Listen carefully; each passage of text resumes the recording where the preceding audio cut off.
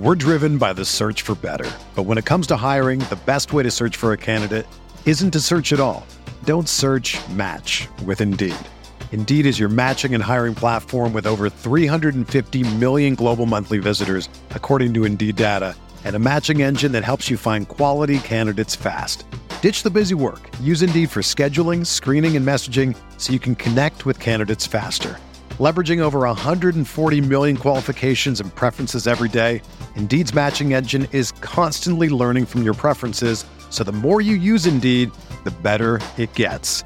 Join more than 3.5 million businesses worldwide that use Indeed to hire great talent fast. And listeners of this show will get a $75 sponsored job credit to get your jobs more visibility at Indeed.com/Blue Wire. Just go to Indeed.com/Blue Wire right now and support our show by saying that you heard about Indeed on this podcast. That's Indeed.com/Blue Wire. Terms and conditions apply. Need to hire? You need Indeed.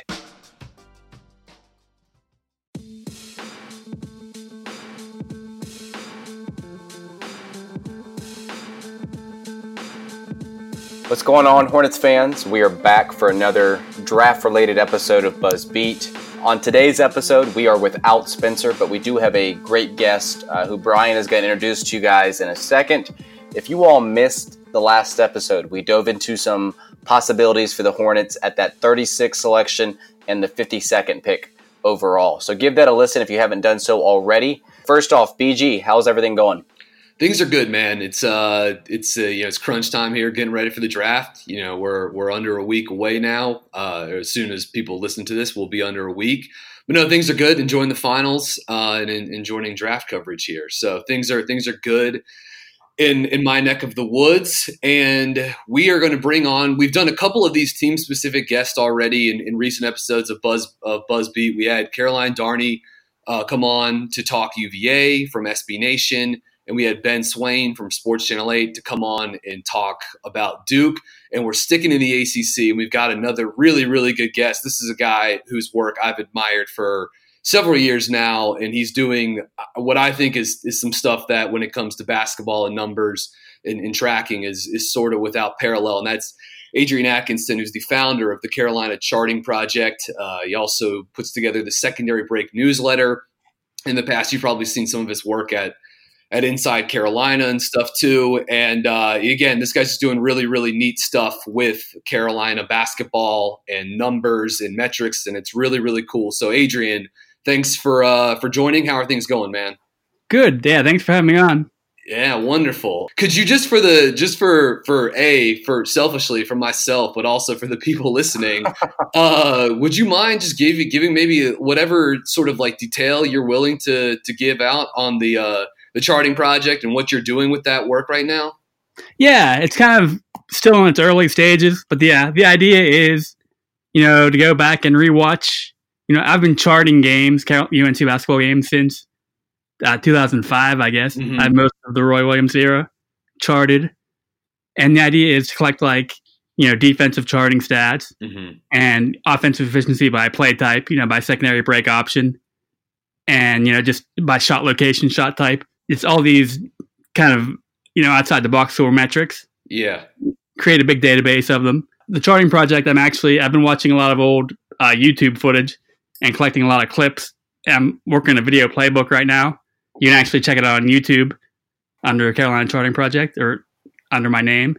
I've got everything broken down by, play type or, secondary regular mm-hmm. versus secondary dribble, all the different options. Mm-hmm. So that's kind of, I'm not really sure where it's going. I might actually rebrand it as Carolina Film Room. The Lakers Film Room, the Biden Bucks Film Room. That's kind of the idea, is to move in that direction and do more. I'm trying to work on my video editing skills. Kind of turn some of the the games next season into break them down kind of in real time or day after. That would be awesome. Yeah, obviously on Twitter I've seen Jordan Sperber do some of this stuff, where he puts together these 7-8 minute long videos on UNC's or Virginia's ball screen offense or whatever, and it synced up with a little music, and it's really, really cool stuff. And this stuff with college hoops always really impresses me, just because if you follow the NBA, you're sort of lucky. Like the league does so much for you in terms of tracking data and videos. Like all that stuff is up, hours after a game. Maybe sometimes even an hour after the game, you can just pull up every single play. And to do this stuff for college ball, it requires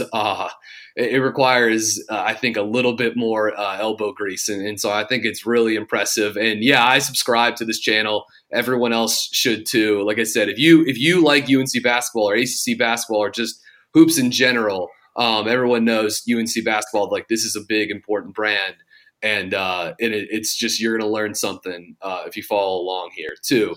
So speaking of learning something here, we're going to hopefully learn some stuff about a couple UNC draft prospects. Richie, do you want to set up the first one here? Yeah, let's definitely start off with Nasir Little, because he, out of the three prospects that we're going to get into today, definitely has the best shot to land in Charlotte. And I would say I think a handful of Hornets fans definitely want to stay away from this guy simply because he's a Tar Heel. And there's that connection with the Bobcats and the Hornets and MJ always selecting these Tar Heel players. So if for nothing else, a lot of people are just like, okay, let's not even draft him and get into that UNC connection. But I do really like him as a prospect. And I want to open this up to you first, Adrian. We all know about Little's physical tools. Those things jump off the screen. You watch him play. That athleticism definitely jumps off the screen. And that's something that you can't teach, and he has that. But, Brian, you can jump in afterwards as well. But what are your thoughts on Little's kind of feel for the game and his basketball IQ? Because I think that stuff, a lot of players that come in with this athleticism don't always have that feel for the game or the IQ because they rely a little bit too much on their athleticism. So can you speak to that a little bit on Nasir Little's feel for the game? Yeah, that's actually my biggest reservation on Little as a prospect. Right. It's kind of that lack of, I hate to use basketball IQ. I mean, he's a very bright kid. Right. And I think he's definitely very coachable, but I just don't know. Obviously Carolina, it's a pretty intricate system, offensively and defensively. There's a lot of kind of cognitive load, like there's, a lot to learn. And they were trying him out. I started him on the wing, but then they were hoping he'd learn the four also. So in terms of learning, he had to learn the three and the four. So it was a lot to take in. But yeah, there are definitely some kind of red flags with how he kind of learned the system and kind of just that processing on the fly at Carolina. Yeah. Do you think, in terms of like, I feel like there were times, obviously in transition, the guy could look fluid. Like, he's not for a second. He had some of these amazing grab and go plays, including times when he would, he'd pin a shot at the backboard and start the break and then hit a head pass and then sprint down, run the pipe and get to the hoop for a slam. And you were just like, oh my God, like there's like, how you can count on one hand the number of guys in the country that can put together that sort of like two-way sequence. But then there are other times when it comes to, like spatial body awareness, going side to side in the half court. And that's where we saw some of his turnover issues. And obviously, like he turned the ball over, at least in the aggregate, like, not a crazy amount, only 16% turnover rate. That's not insane, I guess. But I don't know. I felt like there were at times, 2.9 turnovers per 40 minutes. I don't know. Any thoughts, Adrian, on Little's handle and perhaps maybe even a look at, how did he fare as we're sort of like trying to project him to the NBA as that 3 and 4? Any thoughts, on his handle and perhaps like any look at numbers as far as his splits go versus times when he was sort of like the de facto 3 versus the de facto 4 in UNC's system? Getting back to his handle, I guess, or his maybe his fit in the Carolina offense. I think he's kind of wired as a kind of an isolation guy, or when he gets the ball, he's thinking getting triple threat, put on the floor, and let's attack. Carolina runs freelance motion, which is really about passing the ball and moving. It's all 5 guys in constant motion. The ball is whipping around, kind of like how Golden State plays. No doubt, 100%. Without Durant. Yeah, 100%. So I don't think Little, And Harrison Barnes had many of the same issues at Carolina, where those were guys who played a lot of ISO in AAU in high school, or were used to having the ball in their hands a lot. And kind of their first instinct is to get the ball and look to attack, or, look to drive. Where at Carolina, it's kind of the opposite, right? You get the ball, you make a pass, you screen away, you make a cut, and the ball will find you in a good scoring position. Carolina gets a lot of grief sometimes about it's not a good place for wings, or, wings have a hard time in the system. And that's kind of true in some cases. I think for like Barnes and Little, kind of those ISO heavy wings can have a hard time in Carolina. But guys like Cam Johnson or Justin Jackson or Wayne Ellington even, Danny Green. Yeah. Guys who are either spot-up shooters or guys who really move well without the ball. Carolina runs a bunch of curls. They have their B3, which is their staggered screen that you can read 100 different ways. You can curl it. You can use it as a pin down.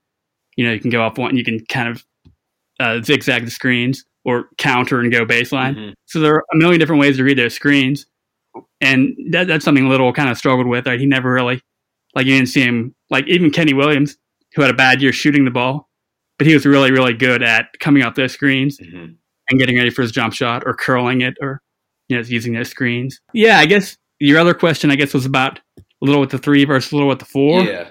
To get into some numbers here, he actually, when he played the 4, kind of a small ball 4, he was a lot more prolific as a scorer. He scored 25 points per 40 versus 19 as a 3. And he was also more efficient, had a true shooting percentage of around 56 versus 54% as a 3. And he shot the ball a lot more.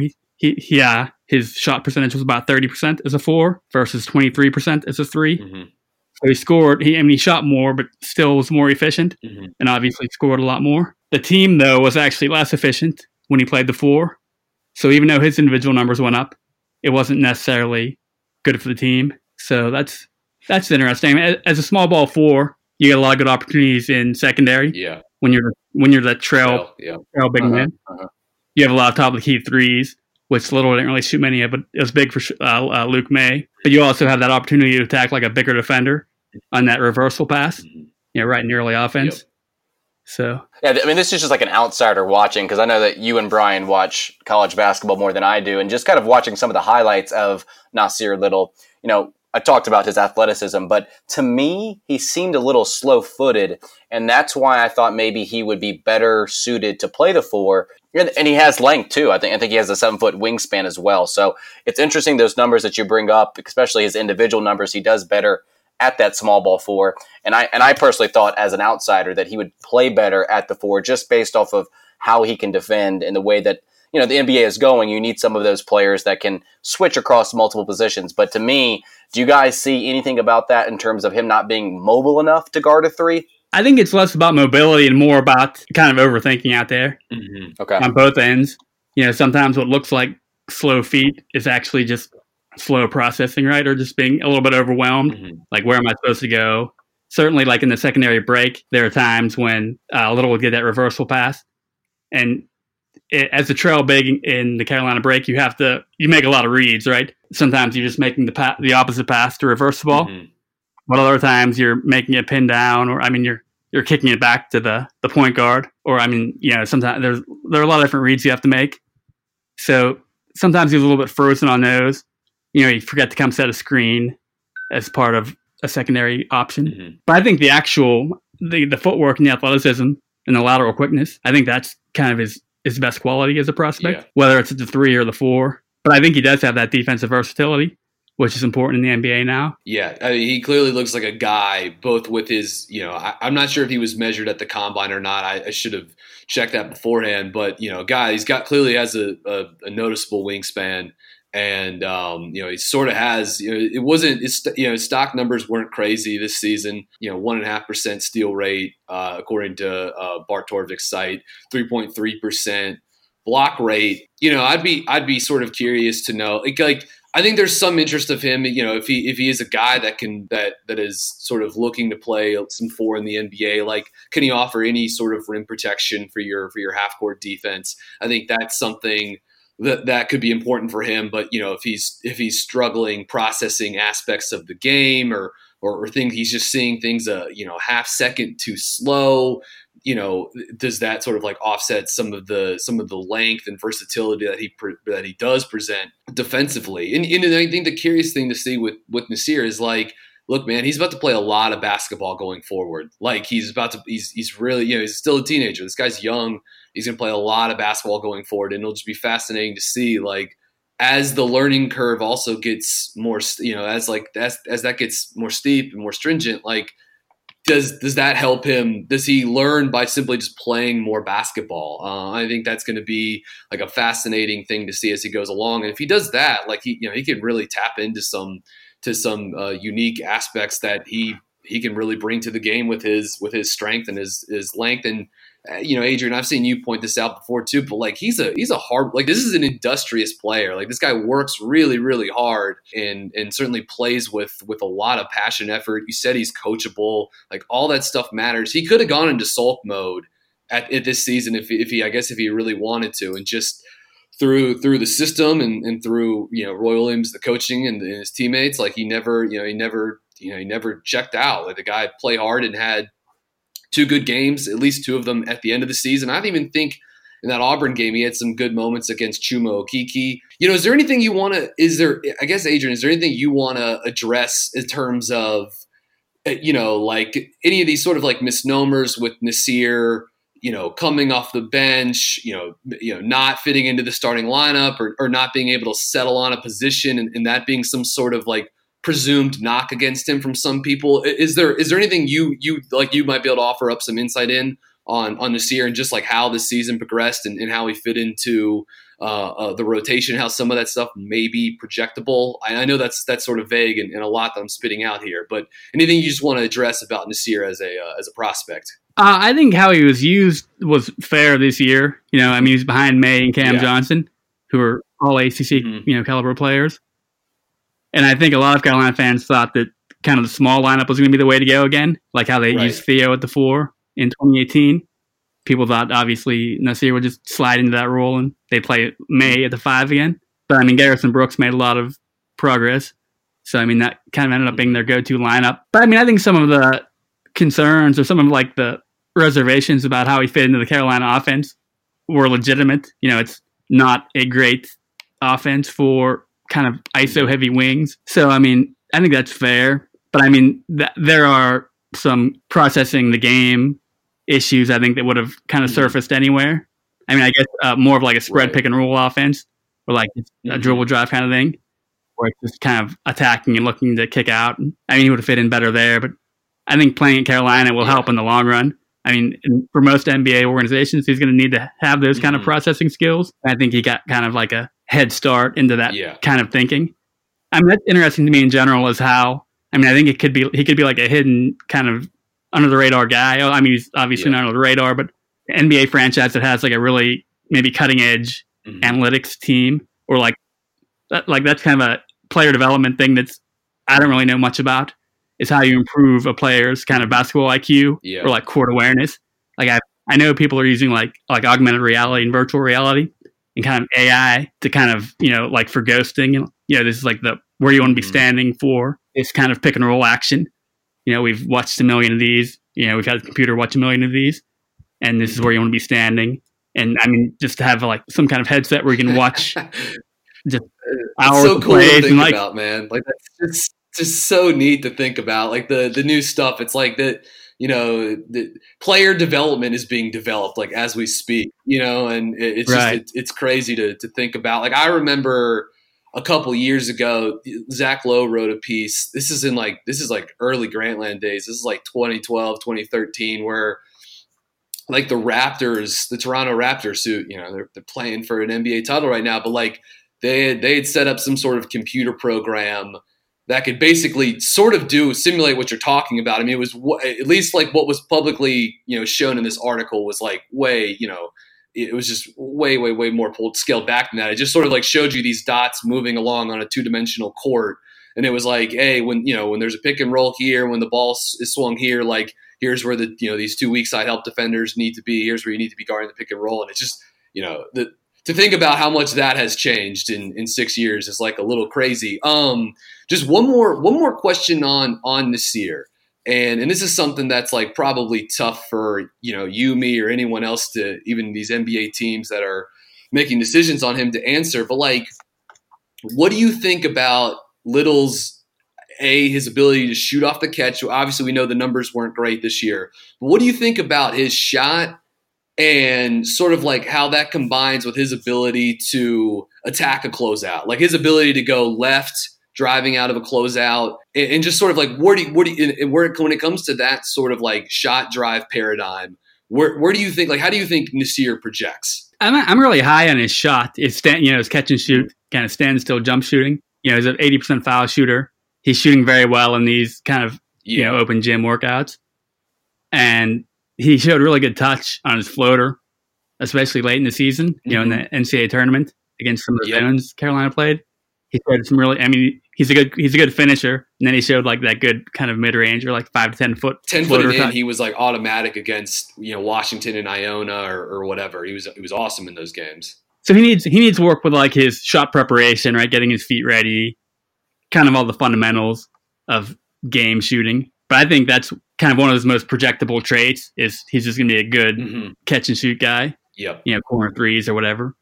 But then attacking closeouts, that's more of that's a little more mysterious for me. I'm not really sure. Like, that's not a big part of Carolina's system, right? They don't really have guys spotting up. They do get spot up threes, obviously, but most of them are in transition or inside out, and there aren't like a lot of there's not a lot of dribble drive, like constant closeout attacks. So I think the processing part of it, in general, he was a very poor passer. Yeah, not a lot of assists this season. Yeah, and there's not really a lot of track record or like film there I would not. I mean, that's an area where he's going to need a lot of work, I think, is the decision making and just improving as a passer, the vision, all of it. But I think the first part, he'll be a dangerous catch and shoot jump shooter, which will set up with closeouts, and he has the athleticism, so it just gets back to that decision making part again. Yeah, I on him I think the shot could get there. Yeah, his form's nice. I mean, there's nothing wrong with his form by any means. Like, you see those videos out there, like Adrian was saying, in those open gyms, there's nothing wrong with his form. And he even mentioned, shooting 80% from the free throw line. So that's always a pretty good projector of how you can do from behind the arc, even though he didn't shoot too well at Carolina. Brian, let's transition to Coby White. Yeah, this was one of the most exciting prospects. I mean, this guy, for me, outside of Zion, Coby White was perhaps the most entertaining and prospect to watch this season, and he was pretty damn good this season for the Tar Heels. Like you said, the as we sort of just talked about with Nassir Little. Adrian, could you speak a little bit about what your thoughts were? Coby White as a secondary break engine, and how he worked in terms of decision making when it came to stuff that was on the break versus half court decision making, or and specifically from once we get to the half court. What did you think about his handle, which I know is like a little high, but what did you think about his handle and his passing against, when Carolina would go pick and roll? So those two thoughts of that were how his decision making and playmaking in the secondary break, and thoughts on his half court decision making as well. Yeah, first of all, I mean, there's primary break, right? That's kind of where he really excelled, is just getting the ball early and pushing it, for either his mid-range jumper or just getting all the way to the hoop.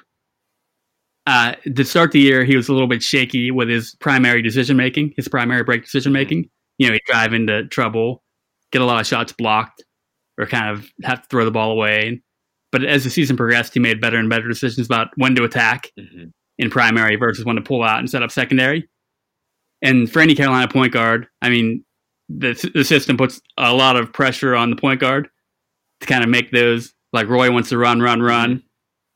He's always looking to push in primary, but if it's not there, you pull it out, and then it's all these secondary reads, right? It's not just secondary regular all the time. It's if you got a hot shooter, I mean, it's knowing when to call secondary actions to get Cam Johnson a jumper, or if you want to get a post up for Luke May, it's maybe a different call.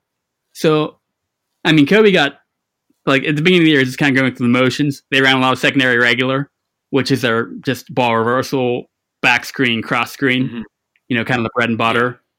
more for like a double post offense, which they didn't really have this year. So you don't really want to create like a bunch of turnaround jumpers and jump hooks for Garrison Brooks. So, I mean, there's some other options that, as the season progressed, Kobe got better and better at kind of feeling the game and kind of calling secondary plays as the situation dictated.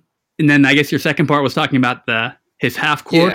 Yeah, half court decision making. I know there have been some, people talk about his handle. It's a little high. I actually think his handle's, pretty good. And we saw his ability to, split ball screens. I mean, feel like he went viral a couple times this year with his, what he did against Michigan and what he did against Duke in the ACC tournament. And he's even got, the ability to snake ball screens. He's got some of those like dark arts of the point guard position down pat. But I would just be curious, as a guy that, I know you watched every second of basketball this guy played this season, if not, certainly one time, if not twice, just what you thought of his half court, his handle and his decision making in the half court and how he navigated ball screens.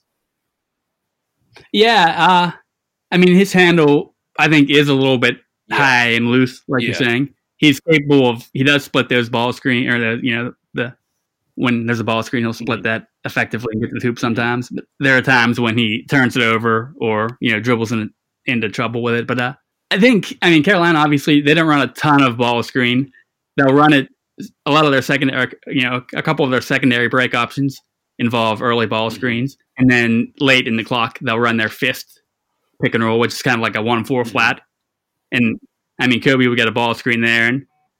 And he has a tendency to kind of settle for that step back jumper, either a step back three or a mid range. And sometimes I think that is a function of his handle, especially against a guy like Trey Jones or like Auburn's point guards. Harper. Like a small, quick point guard. Harper at Auburn. Yeah. He's not that confident maybe to get all the way to the hoop, or he's kind of using the step back as a, kind of a bailout. It's, so it looks like bad shot selection, but it's maybe a function of the handle being a little bit loose. Do you have any splits on? Pardon me. I hate to just push a button, get stat here, but do you by any chance have any numbers on looking specifically with perhaps 3-point shooting, but also pull up twos, but any just like splits between his pull up 3-point shooting, catch and shoot 3-point shooting, and just any numbers on his mid range pull ups? On threes off the dribble, he shot 27% on 94 attempts. So, 3 a game. He shot them pretty frequently. And he had a couple games, the Texas game, the Miami game in Chapel Hill, where he made 4 or 5 pull-up threes or step-back threes. So, when he gets hot with that shot, it's kind of unguardable. And, those are 30-point games for him. And he can go off. But then he had a lot of games where he'd go over 4 on step-backs. Yeah, a little bit of variance there. A little bit. Yeah, but then he was 41% on, I had him for 138 catch and shoot opportunities from behind the arc. So that's obviously very good. And, a lot of those are deep, NBA length threes. Yep. I haven't checked the Stepien. I know they're just sort of scraping that data. I haven't checked the Stepien numbers on that, but I'm sure he hit a fair number from what they were saying to be spitting out to be an NBA range. I just think I'm fascinated to see how Kobe looks in in a spread pick and roll offense of the NBA. If you're watching the NBA finals, you'll see the not like the Warriors are a spread pick and roll offense. Like as we said earlier, they sort of love to run this motion attack with all these split cuts, but they've gone to plenty Curry pick and roll with Draymond Green, and just some of these really early ball screens when Draymond sets them for Steph, way above the 3-point line. You think like, I can't wait to see what Kobe White looks like with being able to play downhill with the hair flying in the wind, and he's able to use his speed. The guy is just so ridiculously fast and slippery and twitchy. I think he's got the ability to be a really fun offensive player in the NBA. But I'd be curious too. Do you think it's interesting? It's like for someone like me who doesn't pays little attention to prep basketball. To me, he was sort of billed as like hey, this is an off guard. This is a secondary guy that really wants to score, but he played on the ball a ton this year. Do you think he has it in him to be a primary one? Whether the position is, I could care less about the number position, but just the guy that sort of like has the ball in his hands for the majority of an offensive possession, or is he someone that maybe looks more comfortable playing like Malcolm Brogdon, being a guy that will run some pick and roll, but he's spotting up and looking to attack more? Do you think he's more comfortable doing one of those two things than the other? He's definitely wired to score, but I think he's comfortable either way. He doesn't need to have the ball in his hands. I would like to see him this year with Anthony at point guard and him off the ball a little more. I think he's best, as a secondary creator. I don't think his handle is quite tight enough, or like his mindset. He's not really a pure point guard. But you don't really need to be in the modern NBA, right? You can be an Irving type. He can make the passes, but he's not really. He's thinking score. The moment he gets that ball screen, or the moment the ball's in his hands, he's looking to attack. But I like him best as kind of a secondary creator who's attacking closeouts, or doing some pick and roll, but not being the guy who's just pounding the ball all possession. I'm the same. I think that's really where he can get to and really take advantage of his speed game, and that's like where I'm at with Kobe too, which is sort of interesting. You're seeing him; he's vaulted into being not just a lottery prospect, but a top 10 guy.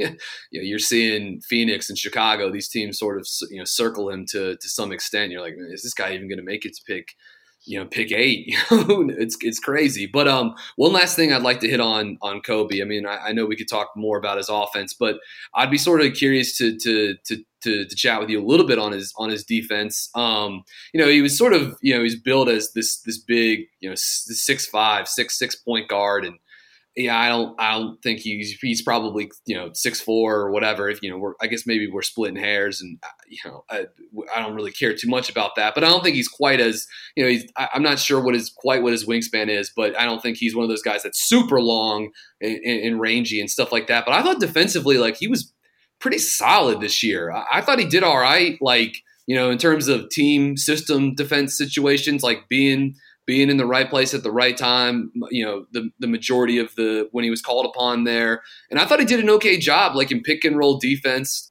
guarding ball screens and stuff too. So two things I pose to you, Adrian. If you have numbers on, you and I can easily pull up his steals numbers. He was 2% steal rate this season. But if you had any numbers on his deflections, and then any sort of general thoughts on his defense, both on ball, guarding ball screens, and in off-ball help situations. Yeah, first of all, the deflection numbers, he wasn't terribly disruptive. He had 3.9 deflections per 40, which is Ray Felton was kind of the gold standard at Carolina for on-ball pressure defense, point of attack, and he had 7.8, so pretty much double the number. Oh my God!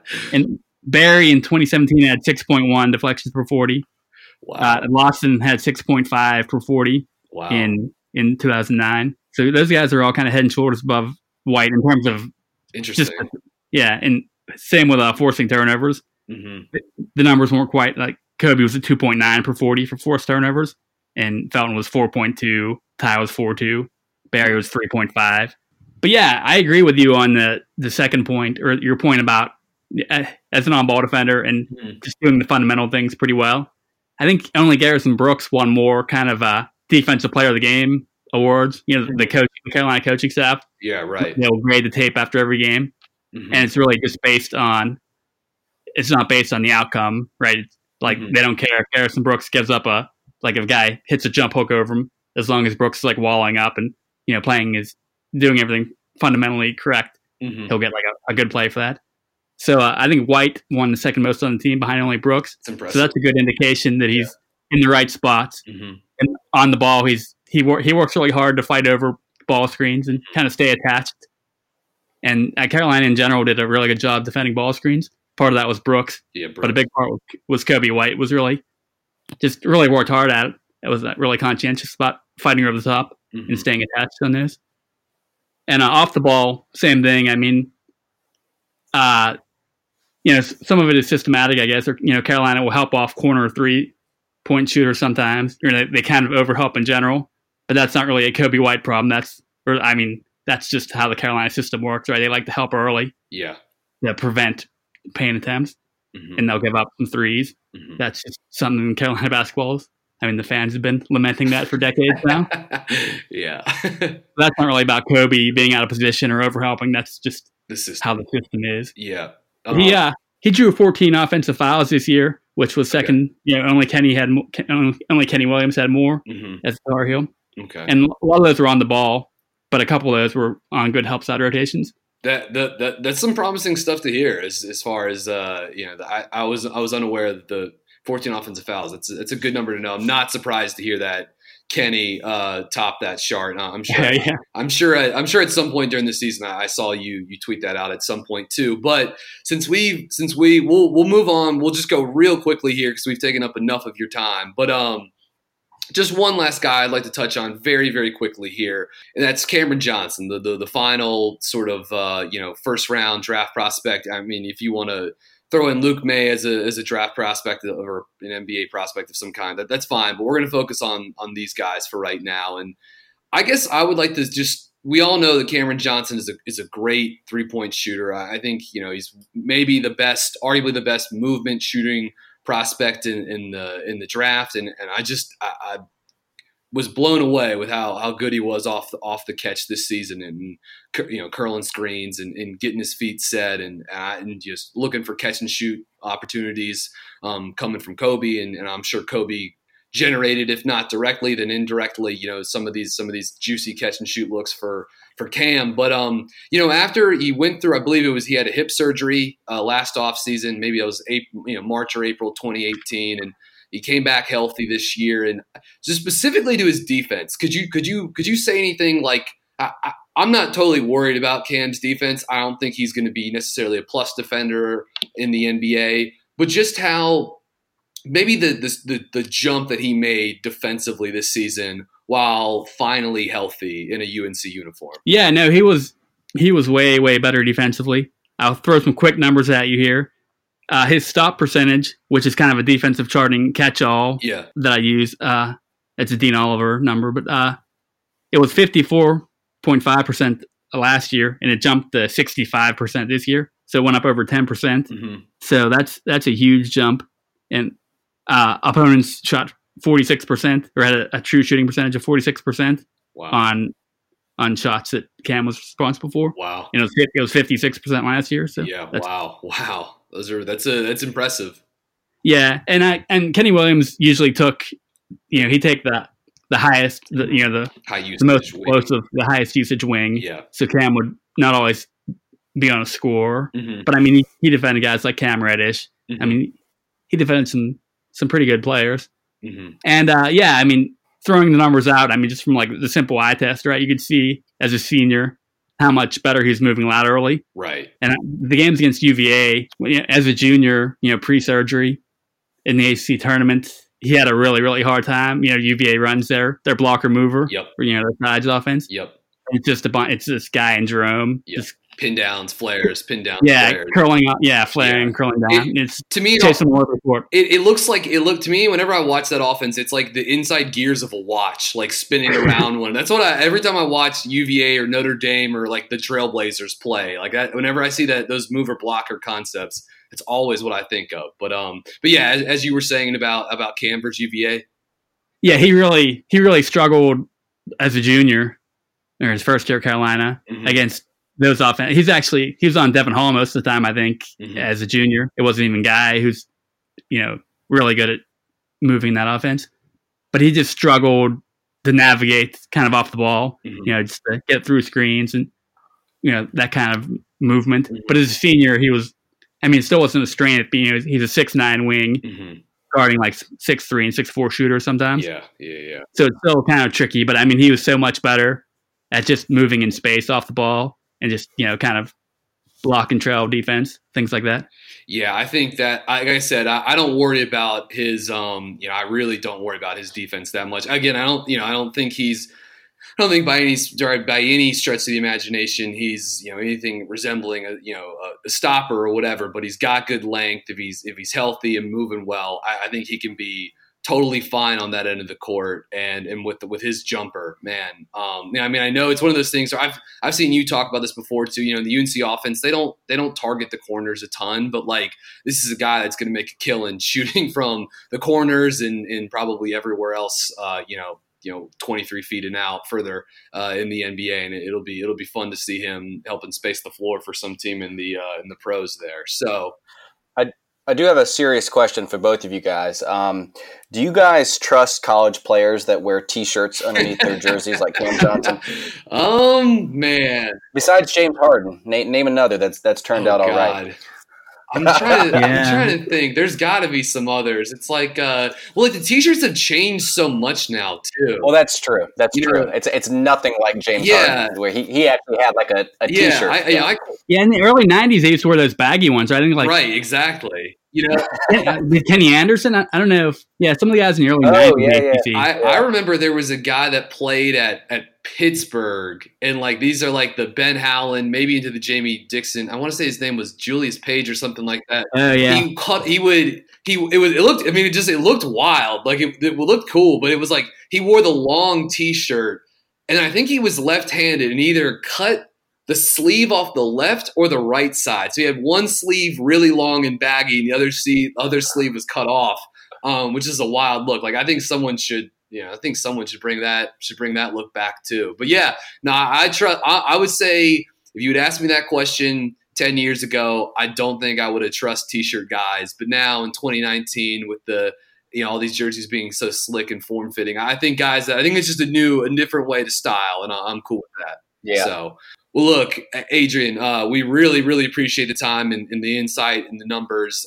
Again, seriously, if you guys like UNC or college hoops or just basketball in general, this dude is great to follow and read all of his stuff. You can find him on Twitter at Freeport Kid, and that's Adrian Atkinson. So thanks again for tuning in to another episode of BuzzBeat. Again, we're the go-to Charlotte Hornets podcast for deep analysis. And of course, you can find us on the Blue Wire Network. If you're enjoying the content, go ahead and take that 1 minute and give us a 5-star rating and review on iTunes. Of course, you can find our stuff on Spotify as well. And one more time, we wanted again, to thank our guest, Adrian Atkinson, for some insight on the Tar Heels in this year's draft. Yeah, Adrian, anything else you want to throw in here before we head off? No, I think I'm all set. Thanks for having me on. Yeah, no problem. All right. For Richie, I'm Brian. We'll see you next time. More stuff coming up on the draft, and go Hornets.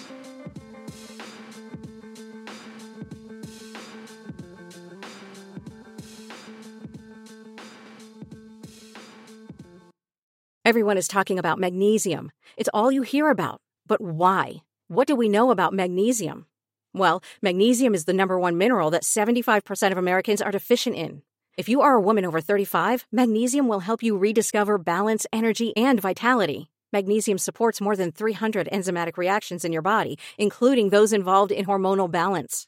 From functional medicine doctors to mental well-being and female hormone experts, we all know that magnesium is the one mineral to improve all aspects of well-being and health. But which one?